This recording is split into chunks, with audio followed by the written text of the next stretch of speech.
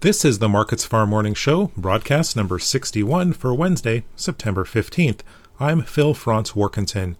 ICE futures canola contracts are stronger Wednesday morning as the market continues to react to declining production estimates, as reported by Statistics Canada yesterday. Canola up $3 to nearly $8. November up $7.40 at $879.70 per ton. Traders are still digesting yesterday's production estimates when StatsCan pegged the canola crop at only 12.8 million tons. That would be the smallest since 2010. Gains in the Chicago soy complex are also supportive as soy oil continues to correct off of its 2-month lows hit earlier this week. Canola does remain overpriced compared to other oilseeds, though, with soft crush margins keeping a lid on the upside. In the U.S., soybeans, corn, and wheat futures are all higher. Soybeans up 4 cents in the November contract at $12.87 per bushel.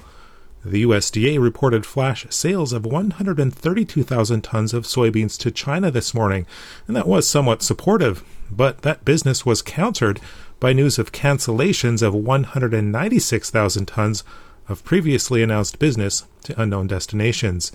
Strength in outside markets, including palm and crude oil, contributed to the gains in beans, with soy oil leading to the upside in the soy complex. Corn, it is up with follow-through buying after yesterday's advances. The December contract up 8 cents at $5.28 per bushel.